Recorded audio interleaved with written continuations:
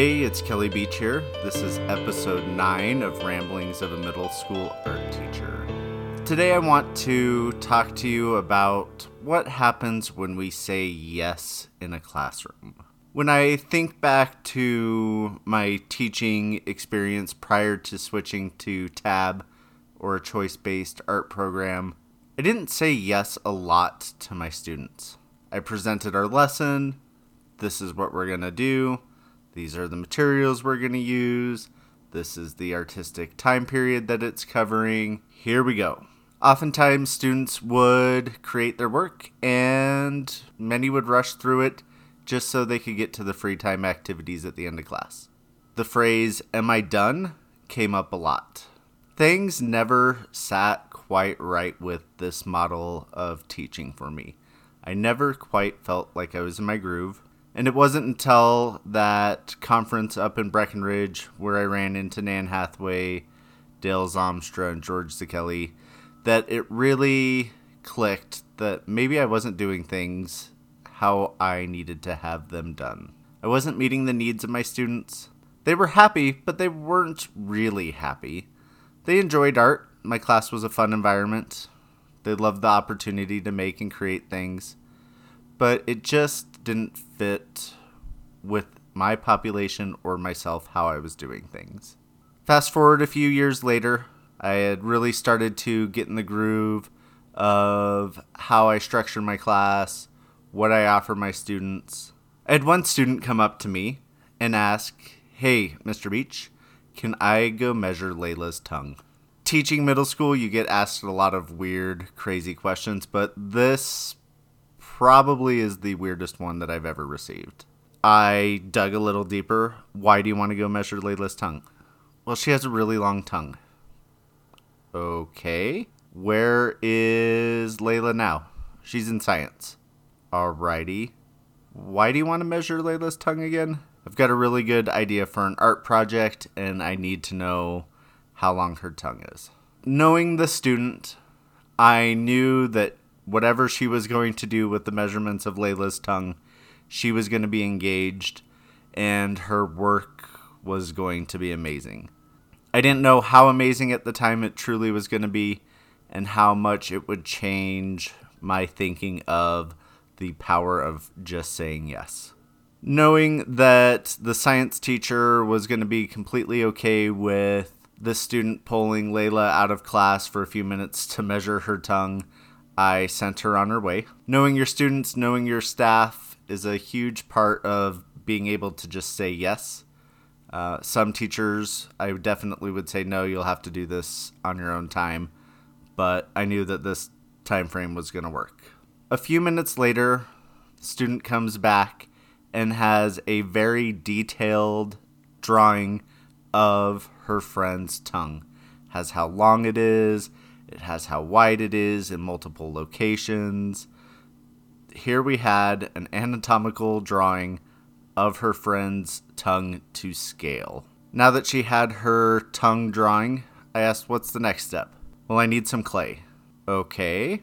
We weren't really working with clay at the moment. I had some modeling clay lying around, and so I knew that that was going to have to work. She takes the clay and begins to sculpt this tongue using the reference material that she had gathered from her friend. The tongue looked pretty awesome. I said, "Oh, that's great." She's like, "I'm not done yet." Okay. "I want to make a mold." Alrighty. What are we going to do with this mold? I have ideas, Mr. Beach. You're just going to have to trust me. Okay. I didn't really have a whole lot of mold making stuff that would work for this. I wish I would have had plaster, but we made it work with what we had available. She takes the mold home, and I forget all about it. A few days pass. We're making our art. We're doing things. All my other classes were just chugging along like normal. In comes this student with a gelatin tongue stuck to a fork through the middle of it. It was the creepiest, grossest looking thing I have ever seen or had turned in to me. It freaked her friends out. It freaked me out. But we sat down and we talked about her work. I asked her what she used. She told me it was gelatin. She told me that she had made many versions before this. Things weren't working out well. Air bubbles were getting trapped in it. She wasn't really happy with it. She got frustrated and jammed the fork in it. And then once the fork was in there, it was something she was super proud of. Something that I was super proud of. Thankfully, her parents were super supportive of this project, this process. It was a project that started in my room from an idea. The inspiration came from her friend's really long tongue. She developed that idea through sketching, through making a model, through making the mold, and then ultimately casting it in gelatin. She was stretching and exploring all sorts of new ideas, materials, and techniques. She had never worked really with any of those other than just drawing. Her work ended up having a huge emotional impact on its viewers. It was a very expressive piece. In her process, she learned a lot. She learned how to make those molds. Her ability to develop her craft really strengthened. It was amazing to see that process work itself out. Her idea went from envisioning what her friend's tongue would look like as an art piece through the observational aspects of having to measure. She was engaged and persistent through the entire process of the casting. She was reflective throughout the entire process. She knew what steps needed to happen next. She knew what was working, what didn't. She knew what she needed to try differently. She hit every single studio habit of mind available in this project, in this self-directed project. If we're talking depth of knowledge, she definitely hit a DOK 4. This project was deeper and richer and more engaging to her than any other project I could have assigned somebody. She took the learning outside of the classroom and was really empowered by this idea.